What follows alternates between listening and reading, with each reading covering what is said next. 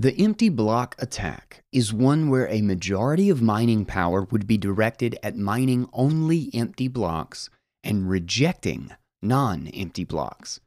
These miners would essentially execute a soft fork where all non-empty blocks would be rejected. Given that they have a majority of hashing power on the network, so the thinking goes, they will eventually get the longer chain even if other miners were to mine non-empty blocks. If only empty blocks are being mined, all activity on the network would stop, and so, the thinking goes, Bitcoin would be killed. The best in Bitcoin made audible. I am Guy Swan, and this is Bitcoin Audible.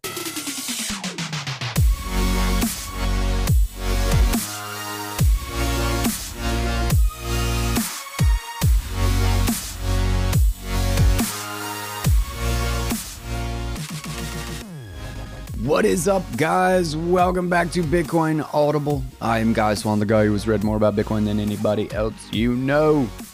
Round and round we go. Another bull market, another resurgence of the same old FUD.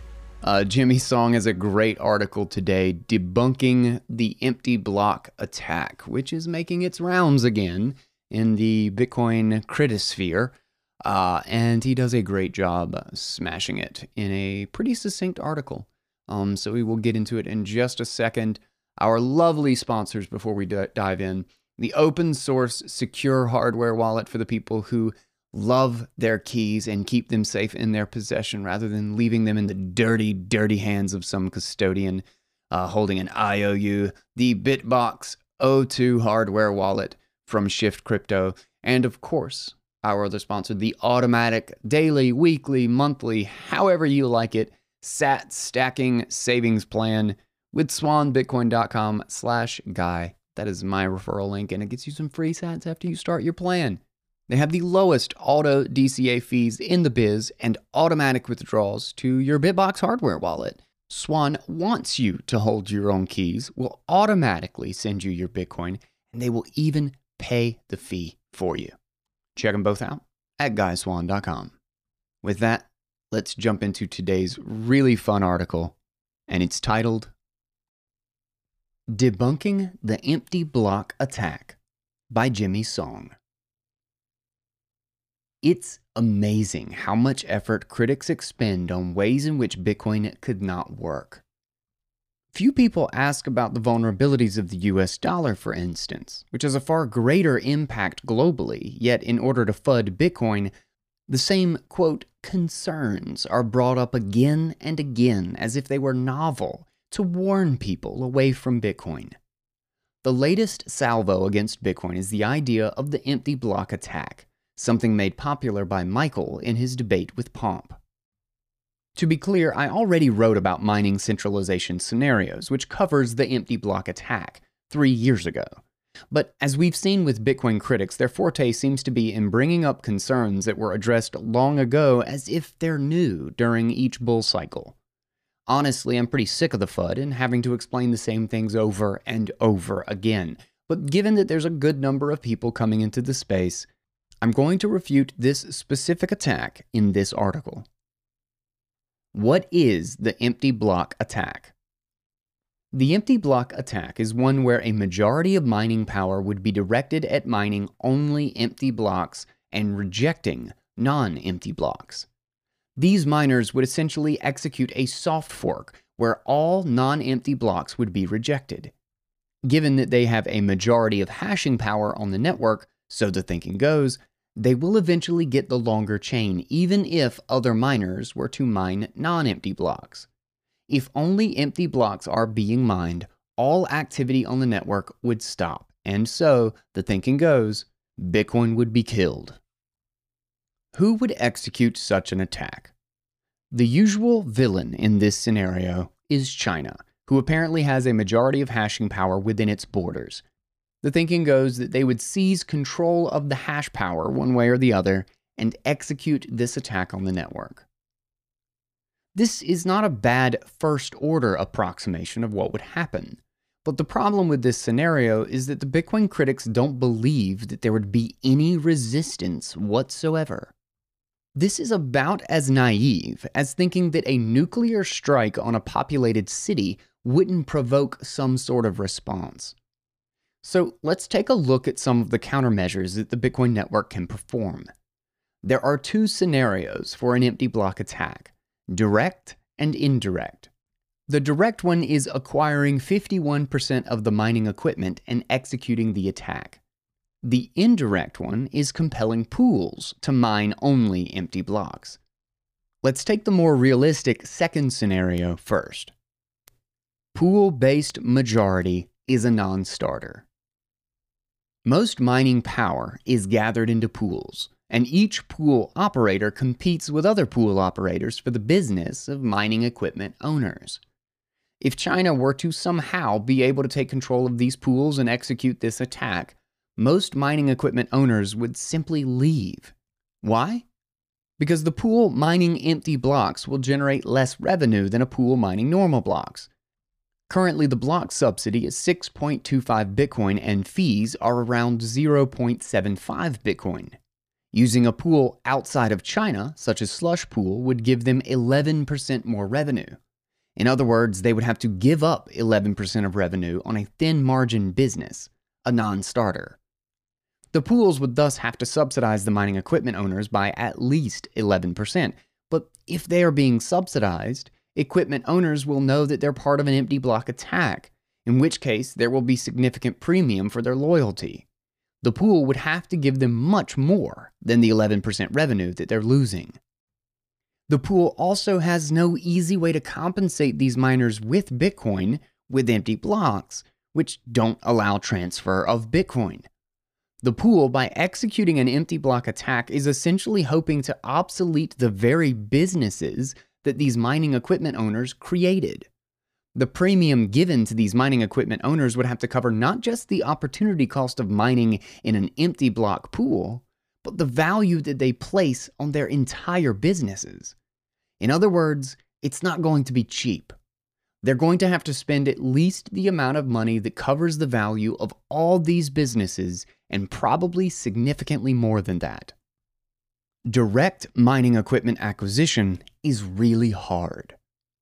The other scenario is direct acquisition of the mining equipment. This again is not a cheap scenario. There are two ways a government can get their hands on mining equipment: either seizing it or producing it themselves. How would a government go about seizing the mining equipment? One major feature of mining equipment is that they are portable, and it's well known that this equipment is moved in bulk all the time to chase the cheapest sources of electricity. How would the government even know where they are? They would have to require registration and movement of the mining equipment, and require a vast bureaucracy just to keep track. In addition, there's the problem of seizing such valuable property from their owners without arousing suspicion. This is very difficult as the mining equipment is extremely valuable, especially in an empty versus normal block war. As we'll see, equipment that's mining normal blocks in the minority will get a significant amount of fees. Thus, in such a war, every mining equipment owner will want to sell their equipment abroad and smuggle it out as quickly as possible. Thus, the operation can't just be a slow and steady seizure of one mining facility after another. They all have to be seized at once and with significant force. Anyone that has even a hint of what's coming will get their equipment out of the country as quickly as possible. Even something like a prelude, like having to register mining equipment with the government, would likely cause a mass exodus of all but the most unprofitable pieces of mining equipment. Thus, this operation requires a lot of manpower, lots of secrecy, and lots of coordination, probably requiring the military and a lot of violence. How about buying the equipment from the market? A huge government buyer is going to add a significant demand to the mining equipment market. As prices go up, so do profit margins, bringing a lot more manufacturers into the market. Such a government would thus have to outrun the natural market dynamics of supply increasing with demand, and gather not just the majority of worldwide mining equipment at one particular moment in time, but forever going forward. If at any time they stop having the majority of the hash power for any significant amount of time, their empty block attack is lost. How about manufacturing the equipment themselves?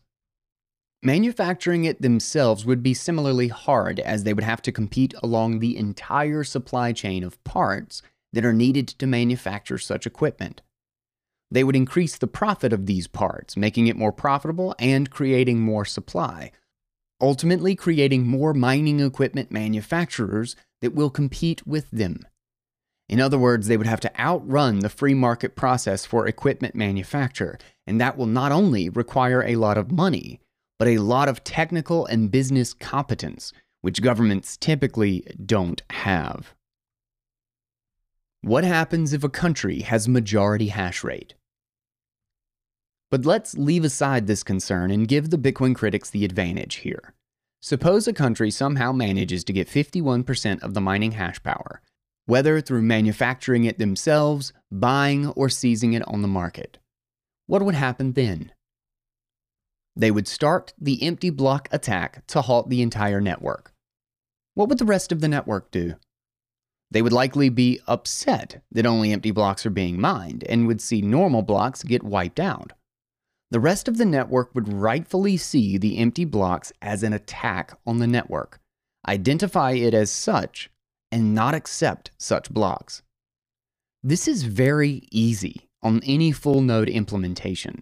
There's an RPC command called invalidate block, which essentially says do not accept this block or any block that builds on top of it. The entire branch that the nation-state attacker worked so hard to create can be invalidated by any node with that single command. This would have to be done by each individual node, but given that there's literally no transactions being processed on the empty blockchain, node operators would be incentivized to run it. For the minority of the hash power that's getting their blocks overridden by the empty blocks, they would clearly want to run invalidate block, as otherwise they would make no money.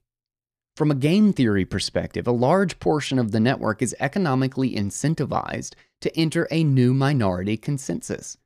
In other words, a decentralized subset will form against the clearly centralized majority because of economic incentives. Empty versus normal chain war. At this point, Bitcoin would fork. One empty blockchain and one normal blockchain. The normal one would have transactions but less hashing power, and so would run slower. The empty one would have no transactions but more hashing power, so would run faster. They would be separate chains, and every economically significant node would follow the normal blockchain, as it's the only one that's actually processing transactions. Not only that, but because of the backlog of transactions due to reduced hashing power, fees would go up, making mining on this chain significantly more profitable. As a result, there will be economic incentive for more hashing power to come on the minority side. This may include new equipment being manufactured, old equipment coming online, and even defections, stolen or smuggled, from the majority side. In the meantime, the majority side would have to keep a majority through the new equipment manufacture, old equipment usage, and defections on the minority side to continue their attack.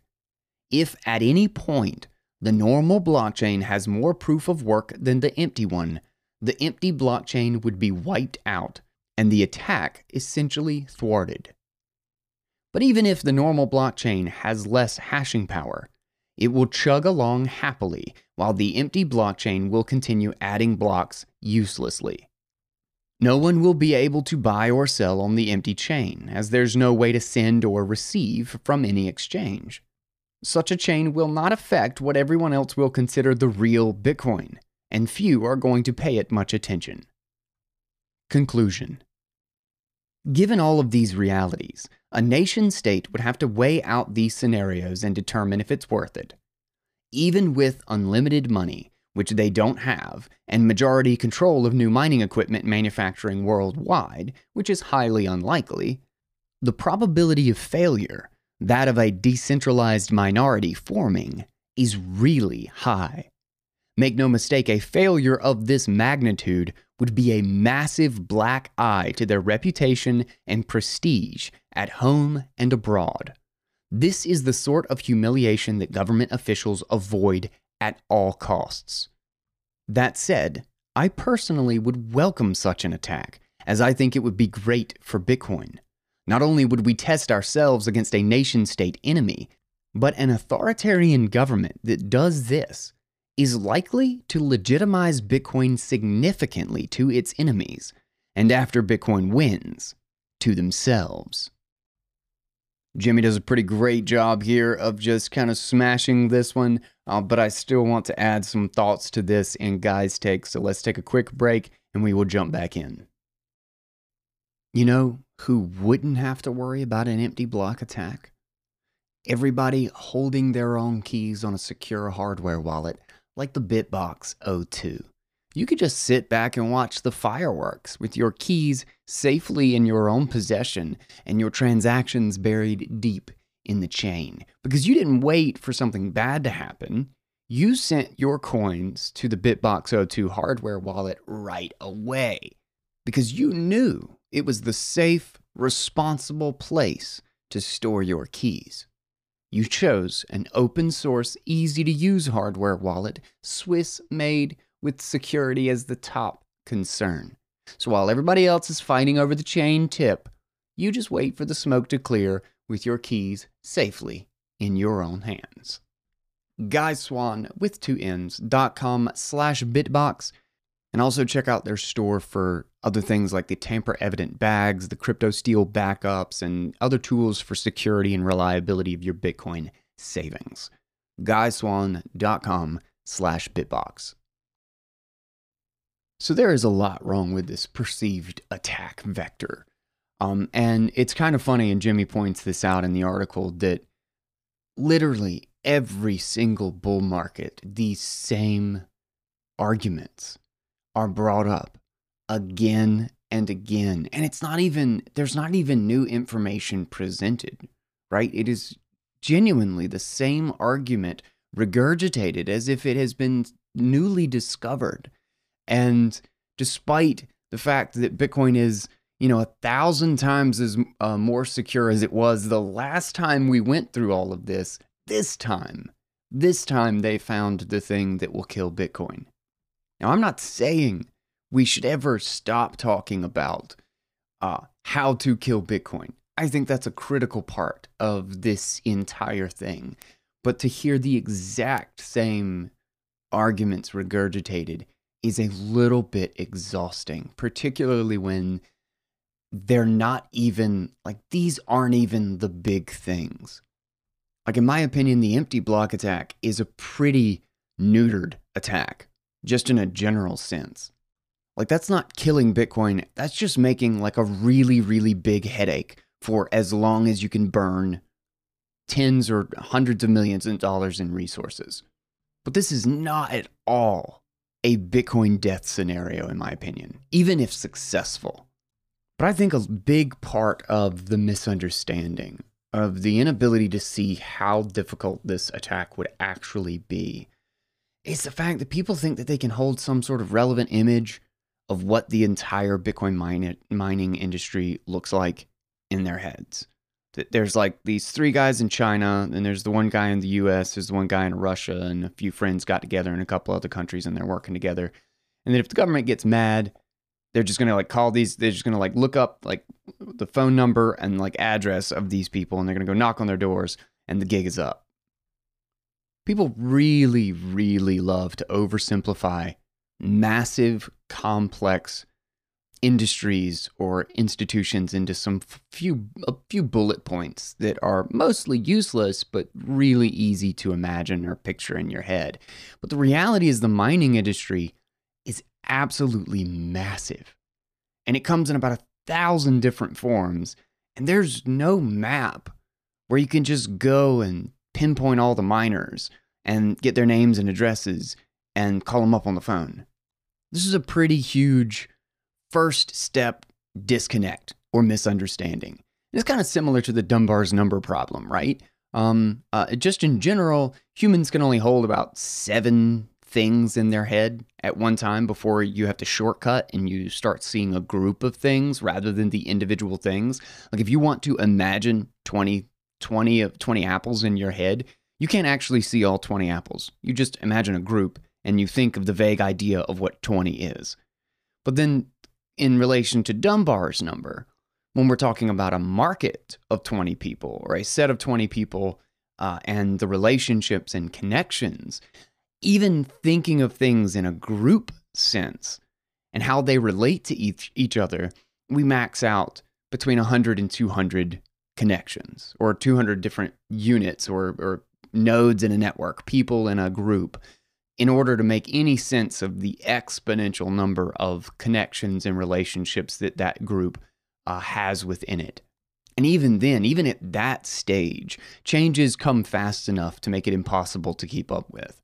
Now start thinking about an industry where profitability has extremely thin margins, where there's constantly new chips and manufacturing and new devices and new methodologies, and they show up every 3 to 6 months. There's new entrants into the space. There is literally no barrier to entry in the sense that like all you have to do is turn a machine on. You don't have to register somewhere. You don't have to be in some specific location or jurisdiction. All you need to do is have power and a machine, and you're good to go. And this is breaking into new energy sources every week. There are tens of thousands of public players in the game, and then a huge subset of private players, because again, it's a progress-less product being provided. The service has nothing to do. You don't have to talk to customers to provide the service of mining for Bitcoin. No one even has to know that you exist for you to provide and get paid for that service. And then combine that with the diehard, extremely defensive and responsive ecosystem that's used to moving at a very, very rapid pace and making quick changes to new technology and new developments in code and what have you. And you've got something that literally no one can reasonably relate to. That without such a gross level of oversimplification, that any sort of concrete judgment or attempt at extrapolating what would happen is really largely useless. There is no image of the Bitcoin mining industry that just encompasses the whole thing. So with that just as a frame of reference or as some context, let's just jump in. I think the funniest thing that Jimmy brings up in this and is, and has a pretty good analogy to it as well, that critics completely gloss over, is assuming that Bitcoiners in the network will just have no response. That and this was kind of akin to big blockers back in the day, saying that when they boasted they were going to have 80% of the hash power and that they were going to do this exact attack. They were going to mine empty blocks and attack the quote legacy chain, and that they would easily kill it and there was nothing we could do. The amount of rage that they would have when I'd just be like, okay, go ahead.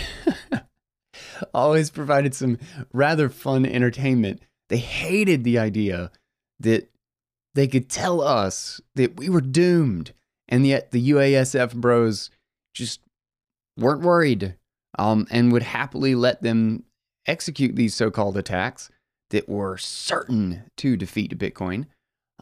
But just, like, and the idea that there won't be a response, that there won't be movement, that miners who, have their remote kill switches won't log in and shut their machines off, that none of these things are password protected. Nobody will get wind of, some national registration and potentially get scared or get cold feet and pick up and move out of the country. That, like, just nothing will move. That it is just this static. Like, not only is it not what it was last week, the whole ecosystem and industry moves so fast, but that someone could attack, that an entire jurisdiction, a world superpower could attack the network, and that everybody would just kind of sit with their thumbs in their asses.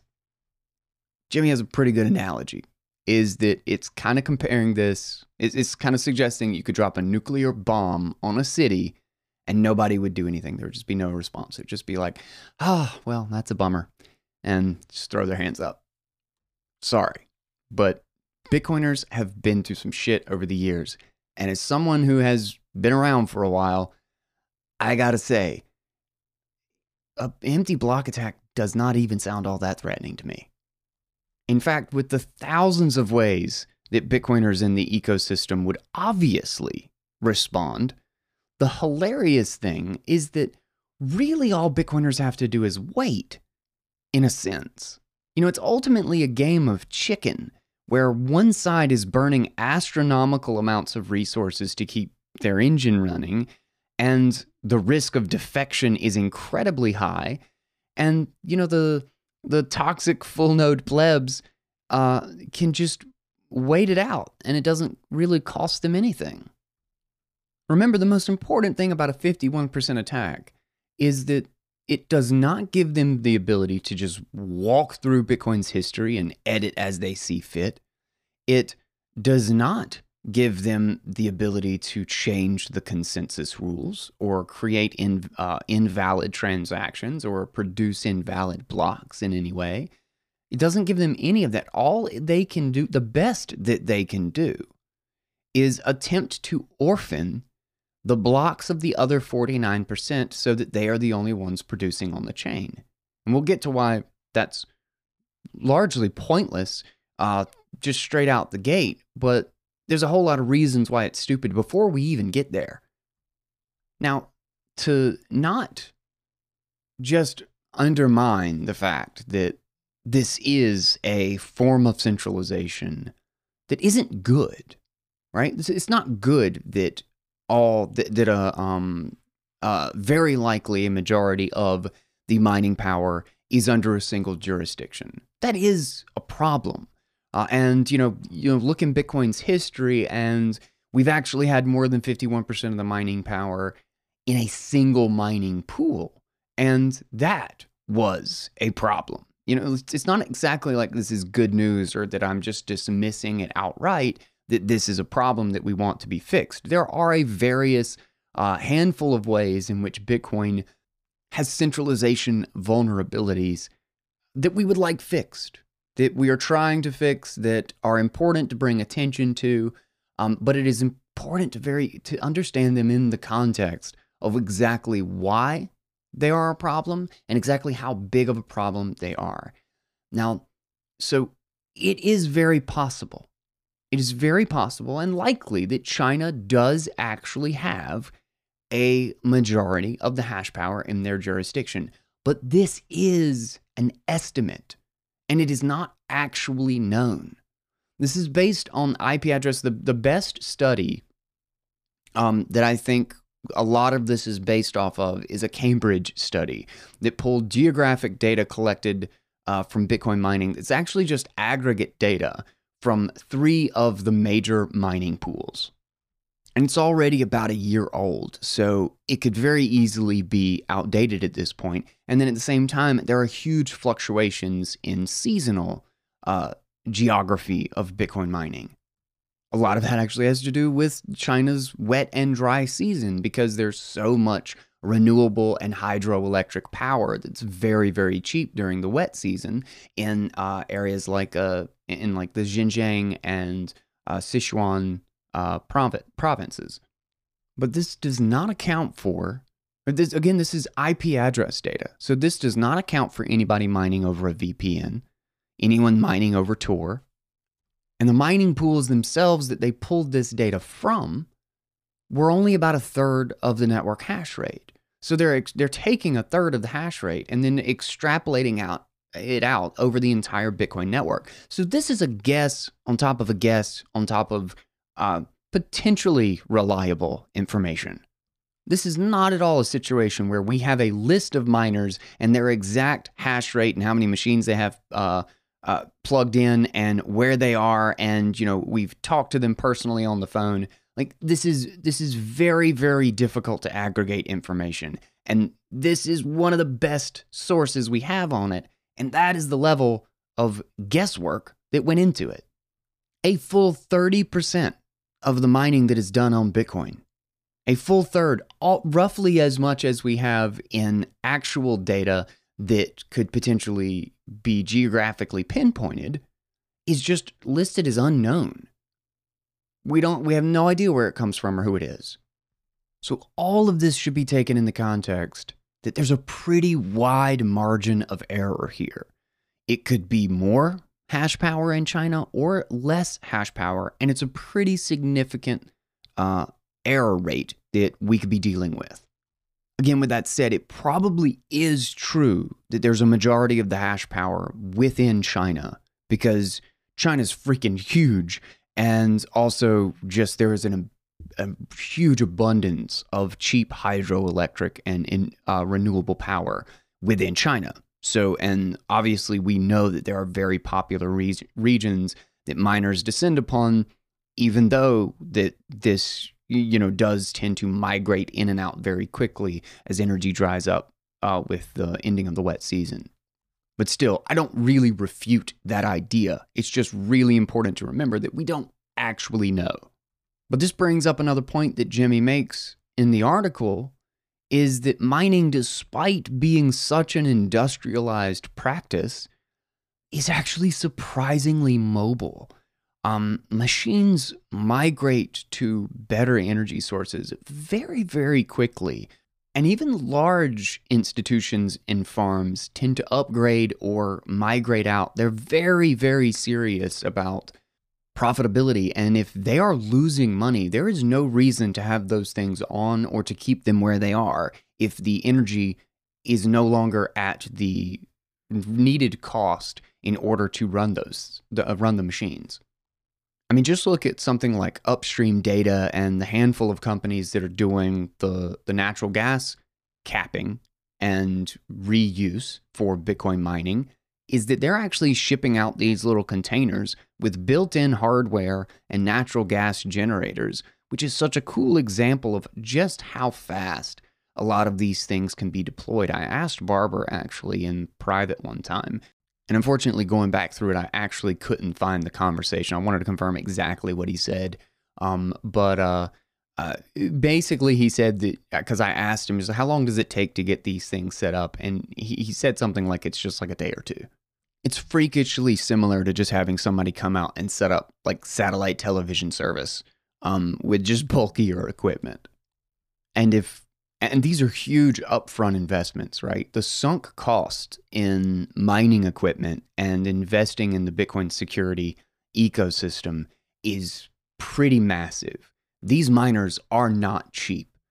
And if they got wind, like the idea that China could do this on such a massive scale in all of the provinces and in all of the minor jurisdictions all across the country, and as Jimmy says, the just huge amount of violence that would have to be orchestrated all in sync for some miners to not just pick up and leave or get scared and paranoid about what might be coming, that this could happen with no rumors leaking out, that none of their political friends said anything, none of the police told their cousins or sisters or anything, just nothing, just dead silence, perfect sync across the entire country, and somehow they directly confiscated all of these miners in all of these different locations when we really don't even know where they all are. That's a pretty serious stretch, in my opinion. I won't say it's not possible, but it seems incredibly unlikely.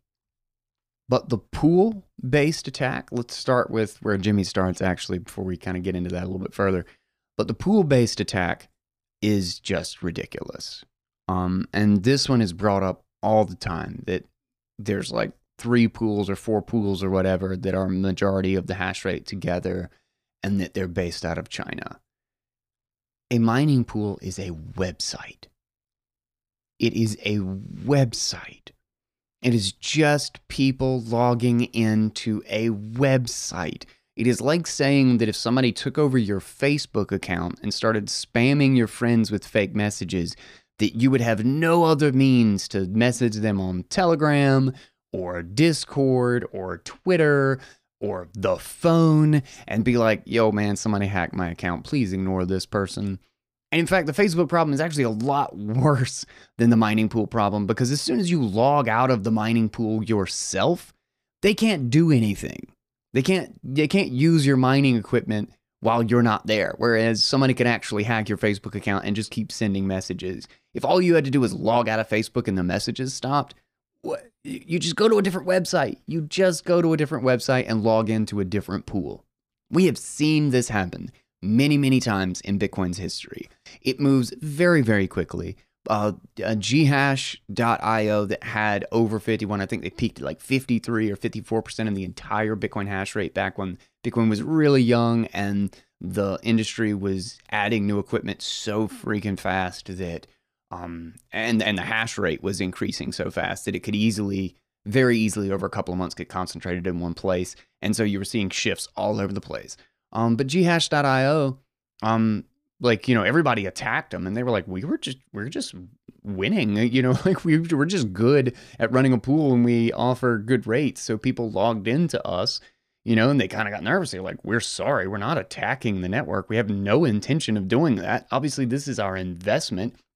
And they just said, we're just going to manually limit this at 45 or 40% or something like this. It's like in the low 40s, I think they said. Like if they ever get that high of a hash rate relative to the entire Bitcoin network, that they would just cap people logging in.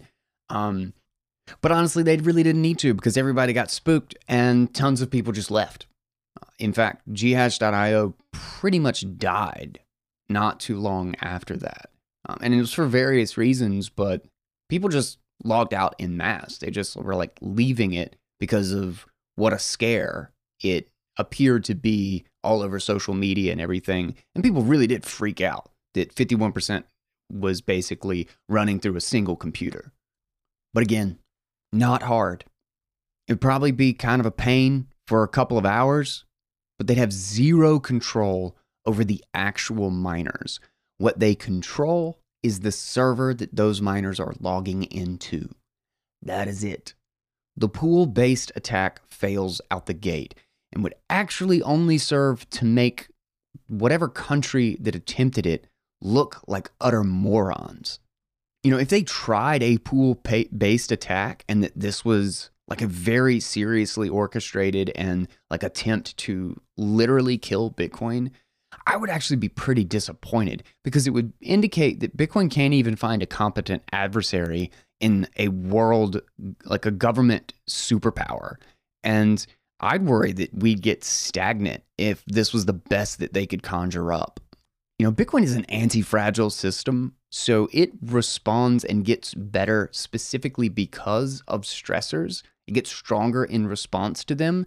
So it needs to be attacked every once in a while and survive in order for it to grow and get stronger and repair exactly the things, or heal and bolster exactly the sorts of things that need to be bolstered. But the mining pool, trying to do this with a mining pool takeover, is a very neutered strategy, in my opinion. And, I guess I'll point this out too, just because people keep saying it to me on Twitter. Jimmy brings this up as well, is the compensation. They said, oh, well, they'll keep people on the pool, but even though the, they'll lose all of the fees, which are like, 11 to 15% it varies, of the mining reward. Oh, well, said country will just compensate them for that loss and they'll stay. They'll stay in the pool. Jimmy's absolutely spot on with this. The profit margin of the fees is not at all what needs to be subsidized to keep people on board with this. 3 critical points that a miner is going to think about and how they are going to judge whether or not they're going to attack their own investment. It's so stupid. But anyway, 3 points. So a lot of these miners are not mass like KYC'd or officially registered. Like, again, most of these are just usernames and passwords logging into a pooled website. Next is that these miners have made an explicit and exclusive investment into the Bitcoin ecosystem, and it cannot be used for anything else except securing Bitcoin. An ASIC is exclusively a tool for the Bitcoin ecosystem, a SHA-256 ASIC. You cannot plug it into your editing machine and render footage with it. You can't do anything else with it but mine Bitcoin. The entire investment is there to support Bitcoin. Third, they get paid in Bitcoin. They do not sign up with their PayPal accounts. They do not set up direct deposits from the Chinese mining pool. All payouts are in BTC. So the idea that you're going to keep miners logged into a pool and attacking the very Bitcoin network because China is going to pay them the 11% or so lost margin of their lost portion of their revenue, when their profit might even be 5% or less. And they will knowingly attack Bitcoin, their very investment with an empty block attack. They will continue using this mining pool that is the source of the attack that they are now participating in, and that they will also sign up with direct deposit with the Chinese central bank or whatever the hell it is to cover the difference and continue producing blocks that make it impossible for them to get the other 89% of their revenue because it requires a Bitcoin transaction to get through, and they are specifically attacking Bitcoin so that transactions cannot get through. This is kind of like saying China is going to find all the renters in the country and forcibly remove the current renter and pay the landlords instead the rent, but then they're going to put it inside the house, the property that the landlord owns, and encourage the landlords to burn their own houses down with the money inside. But if they pay them enough money, if there's enough money sitting on the kitchen table in the house that they're about to set on fire, that they'll say, okay, I guess I have no other option. They will literally destroy their own investment and their very means of getting paid when the entire thing needed to happen to mitigate the entire attack is to just go up to the top right of the page and hit log out. Just doesn't seem like the problem that the people I argue with on Twitter seem to want it to be. Now, direct hardware control is even more difficult. Again, we've established we don't know where it is. Sure, there are probably some very large mining farms that are relatively easy to find in some form or fashion, or they're a publicly traded business and they have a, specific business location. That is certainly not the case for all of them. And they're very, very widely distributed, even as they are, under a certain jurisdiction. It's not as if this is one miner in China that has all of this mining power. There are tons of miners, still again, in every province in China. Now think about the manpower to run these miners. And understand too, they have to run them in place. Like if China or whatever government it was, let's say the same things happen in the US, wherever, it doesn't really matter. They need an energy source to run these things. And if there is just an energy source that freaking huge, it's just sitting untapped somewhere that the government could just turn on whenever they wanted, Bitcoin miners would have already found it. So if they quote unquote confiscate the miners, they have to go to it. They have to then take them to a place and set them up in which all of this energy, the equivalent energy production, exists. Which is absurd. The whole reason the miners are where they are is because this is where the only large enough, cheap enough sources of energy actually do exist.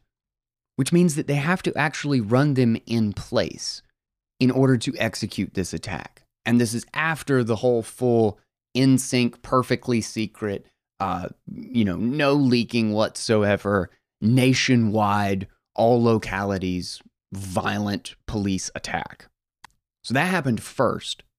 Now they have all of the hardware under their control. And now they need massive amounts of manpower that knows how to run these things. It knows how to keep them working, knows how to execute this attack, and can replace all of the workers at all of these installations. Unless, of course, they are now hiring the workers who were running the Bitcoin security and now using them to run the Bitcoin attack. And the more and more they use that method, the higher and higher the risk of defection becomes. But let's say all of this falls into place. There are no rumors. It's kept perfectly secret. They find all of the relevant miners that they need, and they go directly after the hardware. They fully control it. They have all of the manpower to keep these things running and properly execute the attack. They run all the hundreds or thousands of separate installations all in place where they already are, so they don't have to move or set anything up new.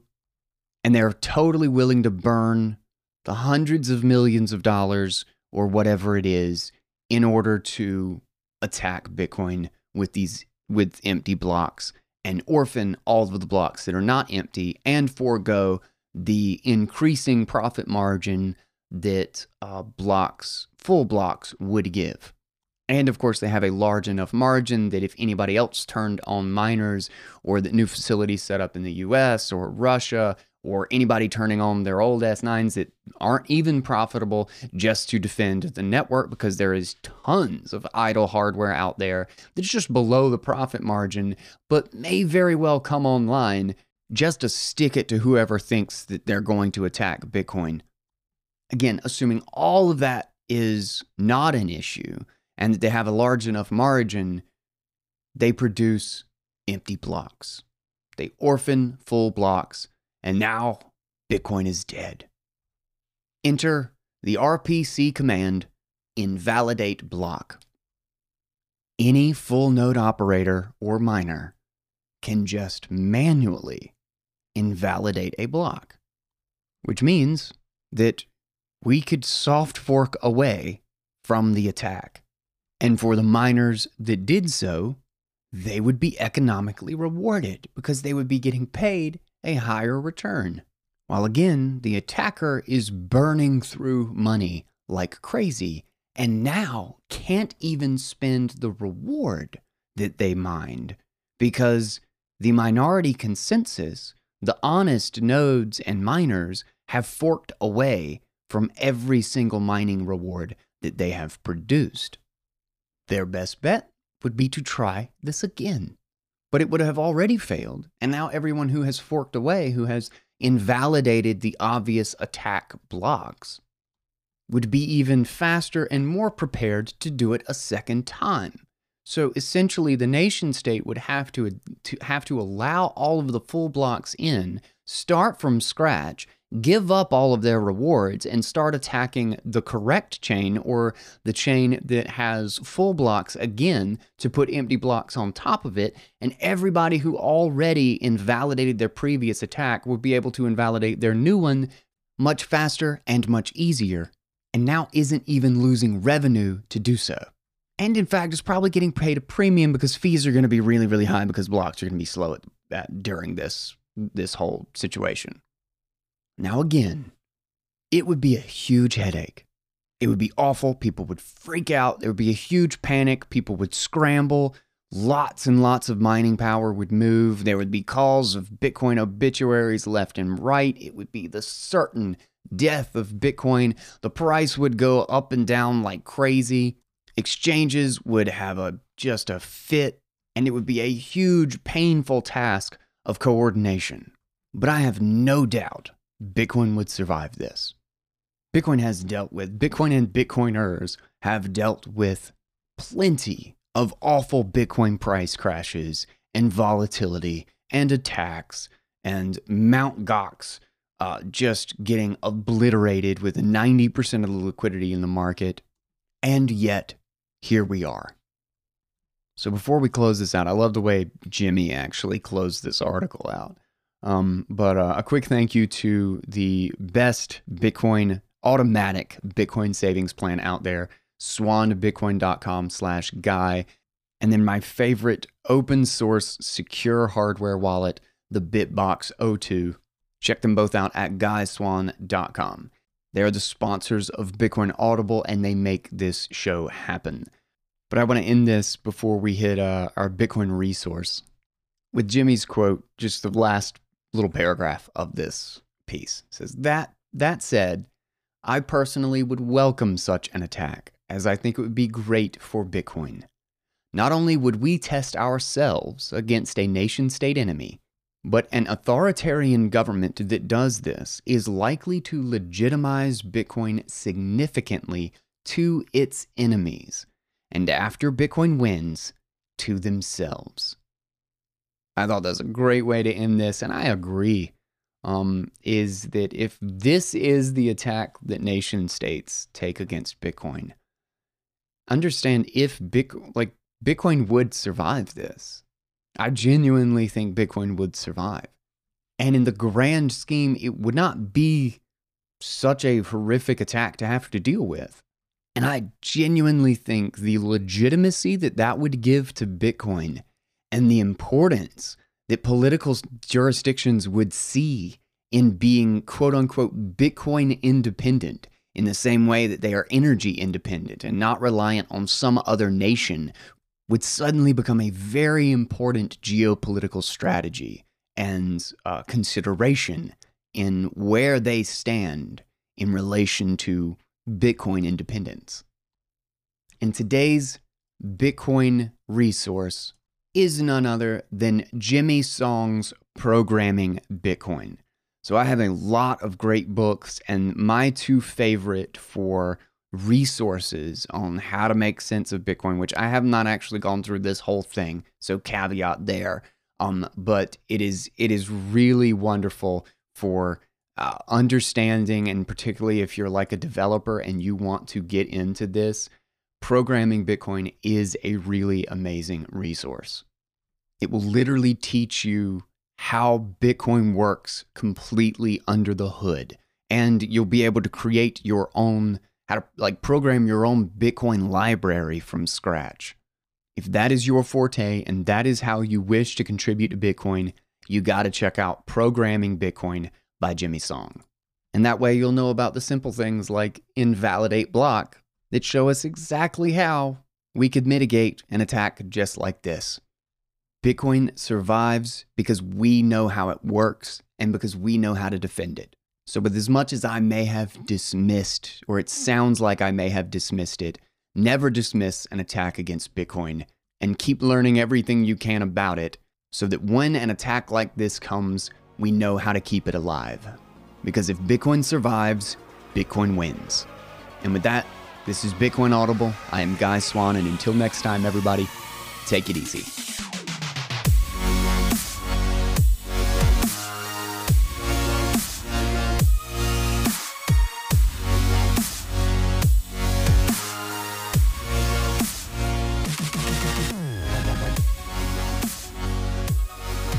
This has been a 111 production, and you were listening to Bitcoin Audible on the Crypto Economy Network.